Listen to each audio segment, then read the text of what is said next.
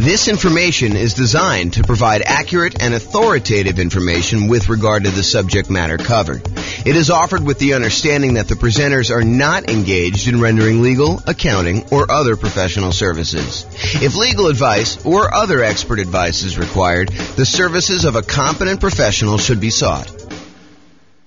Welcome to the Washington Real Estate Investing and Real Estate Financial Planning Podcast. Learn all about investing in real estate in Washington, D.C. with the combination of real estate financial planning and modeling with numbers specific to Washington.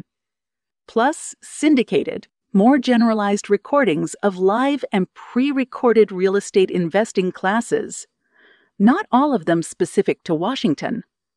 Be sure to stay tuned after the podcast for a message from our sponsors. Well, good morning and welcome, everyone. This is James Orr, and this is a really short mini class today. So normally, when we think about saving for down payments, we think about the more I save, the better off I can improve my cash flow. If I put more down, I could have a lower monthly payment, and if my income is the same with a lower monthly payment, then my cash flow would improve. But sometimes taking money that you would have otherwise set aside for down payments can be used in an alternative way such that it is more effective. It'll actually make a bigger impact in improving your cash flow, improving the overall returns you're getting on your investment. And so that is what this, as I mentioned, very short class is about today. We call it alternate uses for down payments. And it really consists of this one slide. So it's really short. So let's go over some different things about what you could do with down payments other than just put more down to improve cash flow. And I will mention one. Why don't I just jump right down to the bottom one first? And that is, yes, you could take the money that I'm going to talk about using to do other things with and put more down. And sometimes, as we discussed in a previous class where I talked about the returns you get from putting more down, sometimes putting more down gets you more than just borrowing less, right? Because the idea is if you put more down payment into a deal, you end up borrowing less, and the less that you borrow, the lower your monthly payment is on that property.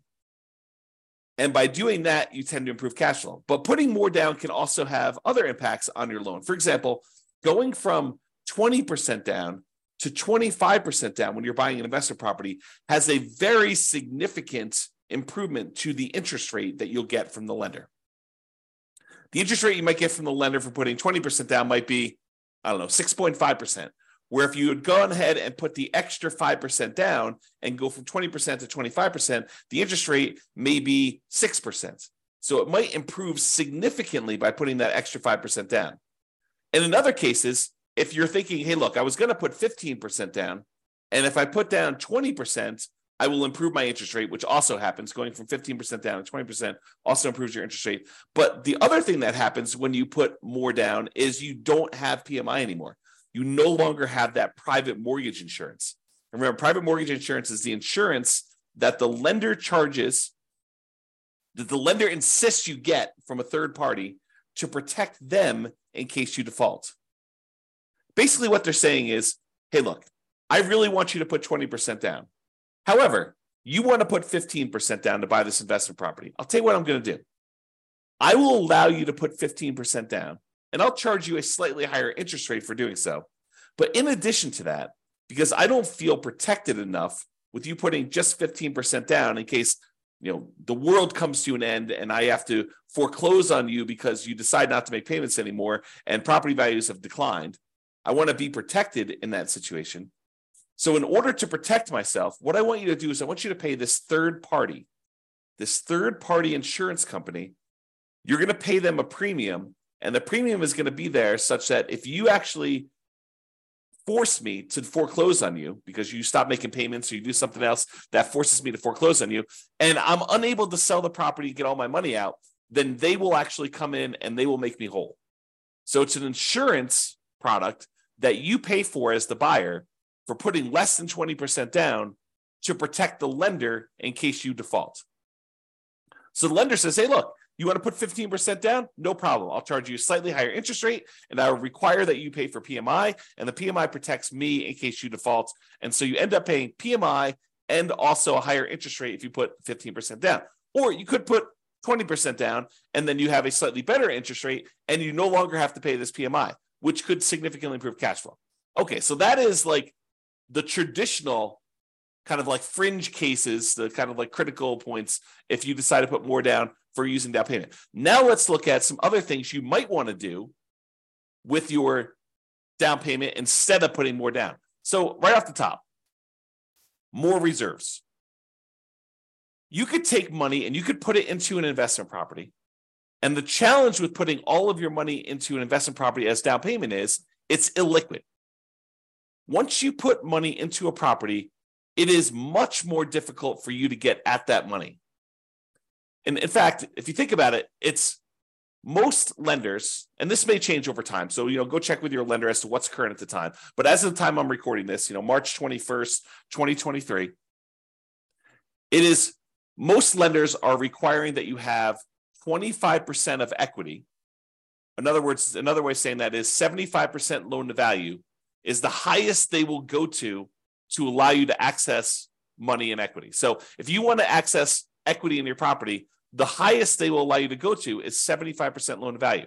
So you have to have at least 25% of equity remain in the property, and then anything above that 25% of equity, they will allow you to tap into and do a cash out refinance if you want to access that. The only other way to really get at that is to sell the property.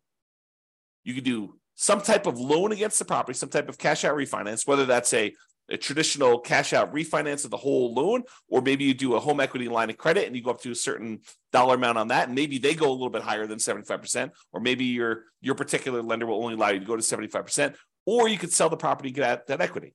So if you decide to not put more money in to begin with, and you keep that money set aside somewhere else in reserves, that can change the overall characteristics of you. It can make you a much safer investor because you have all this liquidity reserves in case something happens to the property and you need that money. If you had to put it into a down payment, it's harder to access. So by keeping it on the sideline, you have more in reserves, you're more liquid, you're more conservative, it's less risky overall. Okay, so you could do more reserves. And some lenders like seeing you have more reserves. I don't know if I've ever seen this, but I could imagine a lender actually giving you a slight break on the interest rate by having a very large amount of reserves. I don't recall ever seeing that, but it's possible a lender could do that, especially in the future, especially if they start valuing reserves more in the future, okay? The other thing you could do with your down payment money, instead of putting more down, is you could pay off other debt.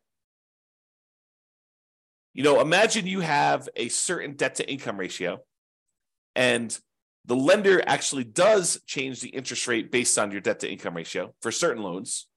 FHA, I don't think they do that with, but I think conventional they do. So, and I'm not a lender. I should tell you that right up front. Go check with your lender to make sure what I'm telling you is 100% true for your situation and whatever is current at the time. But I believe lenders actually do change your interest rate based on your debt to income ratio. If you have a really high debt to income ratio, if you're going over what their standard is, they may still be willing to make the loan, but there's some type of premium. There's some type of risk premium on the interest rate to do that. So you could say, hey, look, I was thinking about putting 30% down to buy this property. Now what I'm going to do is I'm going to back it down to 25% or maybe even 20% down. And I'm going to take some of that money and with the help of my lender to find out which ones I should pay off and which ones I should not pay off, because paying off certain ones can impact your credit score in an adverse way. You pay off the wrong thing. You close a account that was giving you a boost to your credit score by giving you a longevity rating. One of the things that is a factor in your credit score is how long you've had certain loans or credit lines open. And if you go and you pay off one and you close it down, that could lower your credit score instead of actually improve it. But the lender may say, hey, look, if you go pay off these 3 bills that you've got outstanding, that would significantly improve your credit situation, your debt to income in this case. and maybe even your credit score, depending on what it is and how it's all working out. It's not super straightforward, so I can't give you specific advice about it. You'll need to talk with your lender in detail before doing this. But if you tell them, if you go and they say, you pay off these 3 things, that will improve your DTI and I'll be able to get you a better interest rate in your loan. That may be a better use of that money than putting more down. Counterintuitive. But this is why you need to think about these things and you need to talk to your lender about it. The other thing that may be counterintuitive, instead of putting more down, hey, I was going to put 30% down, but now I'm going to actually only put 25% down. I'm going to take that extra 5%, maybe it's even not even that much, but I'm going to take that extra money and I'm going to use it to buy down my interest rate. By buying down my interest rate, it may improve my credit, my interest rate. By buying down my interest rate, it may improve my monthly payments so much more than putting the extra 5% down. And we did this math recently. Trying to remember what class it was, but we did a class where I showed you, I think it was how to improve cash flow. One of the strategies was taking money from seller concessions and using it to buy down interest rate. And I had the matrix up of what my lender sent over about how much it costs to buy down the interest rate so much and what that does to the monthly payment. And I think we did the math and I showed you, hey, look, if you just put this much more down, it would have improved your monthly payment by this amount. If you actually use it to buy down the interest rate, it improves it by this amount. And so it may be better for you to price out buying down interest rate on your mortgage instead of actually taking that money and putting it extra as down payment. Now, if you're only going to hold the property for a very short period of time, does it make sense to go buy down your interest rate for 30 years? Probably not. If you know you're going to be in and out of the property in 5 years, 6 years, 10 years, whatever it is, then buying down the interest rate for a 30-year period may not make sense. But if this is one of the properties that you plan on holding in your portfolio forever, it's going to be one of the ones that you've designated that is going to be the source of your positive cash flow in your financial independence, retire early sort of model, then maybe you do pay down the interest rate because you know you're going to hold that loan for 30 years. But this is why you need to understand what your plan is. If you're buying properties, you're going to use the strategy where you buy 10 rentals, hold on to them for a period of time, then sell off a portion of them to pay off the remaining. Maybe you don't actually buy down your interest rate because you're either going to sell some of them and you're going to take that money and then pay off your other mortgages. So if that's your strategy, maybe buying down interest rates doesn't make sense. But if your strategy is, hey, look, I'm going to buy a certain number of properties and these are the properties I plan on holding forever and ever and ever into retirement, then maybe buying down the interest rate does make sense. Okay. And the last alternate use of down payment, instead of putting more down, the last one I've got on here is deciding to prepay private mortgage insurance. So instead of putting another $5,000 down on buying your next property, which might save you, I don't know, $25 a month, somewhere in that ballpark, maybe $30 a month, depending on the interest rate, you could choose to prepay PMI. You take the $5,000 and get rid of a, I don't know, $160, $200, $250 a month private mortgage insurance payment. So instead of getting $30 benefit, although the $30 is for the entire life of the loan by putting more down, you could say, look, I'm going to pay $5,000 in, and instead of having to make $150, $200, $250, whatever your private mortgage insurance payment would have been, instead of that, whatever it happens to be, $5,000 prepaying it, then you could actually choose to improve your cash flow by, let's call it $200 as an example, for whatever period of time you would have had that PMI. So if you would have had PMI for 5 years, you could figure out, would that have been a better deal for you?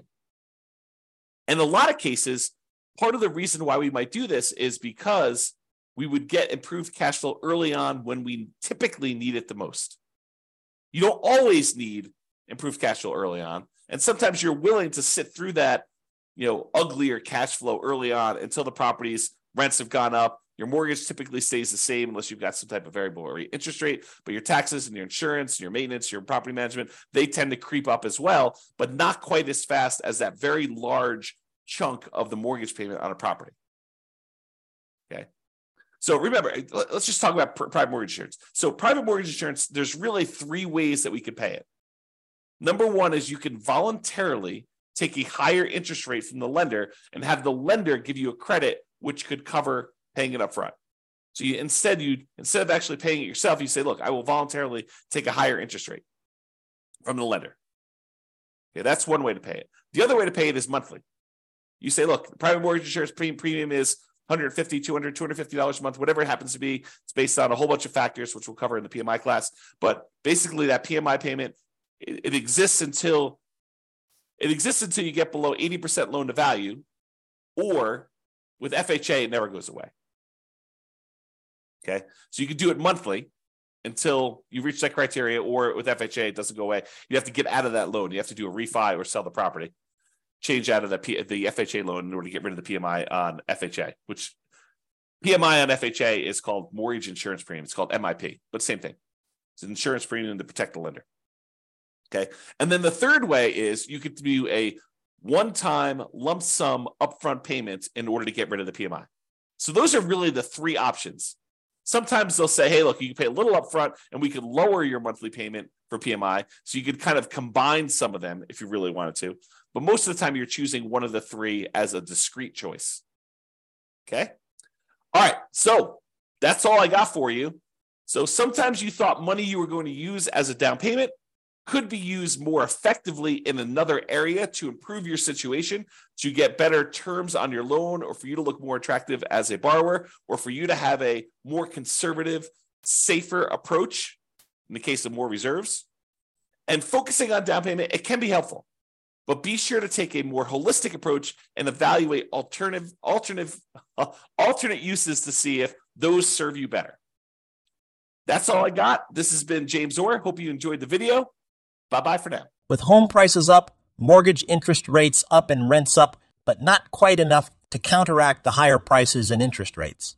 Cash flow on rental properties in Washington is harder than ever. Book a call with the Real Estate Financial Planner to apply our proprietary 88 strategies to improve cash flow on your rentals. See the show notes for a link to schedule your call and improve your cash flow today. If you're a real estate agent, lender, or professional in Washington that wants to help our real estate investor listeners, consider reaching out to learn about collaboration opportunities with this podcast. We'd love to add more value to our listeners by having you assist our investors buy, sell, and finance their real estate investments. See the show notes to schedule a call to discuss collaboration opportunities.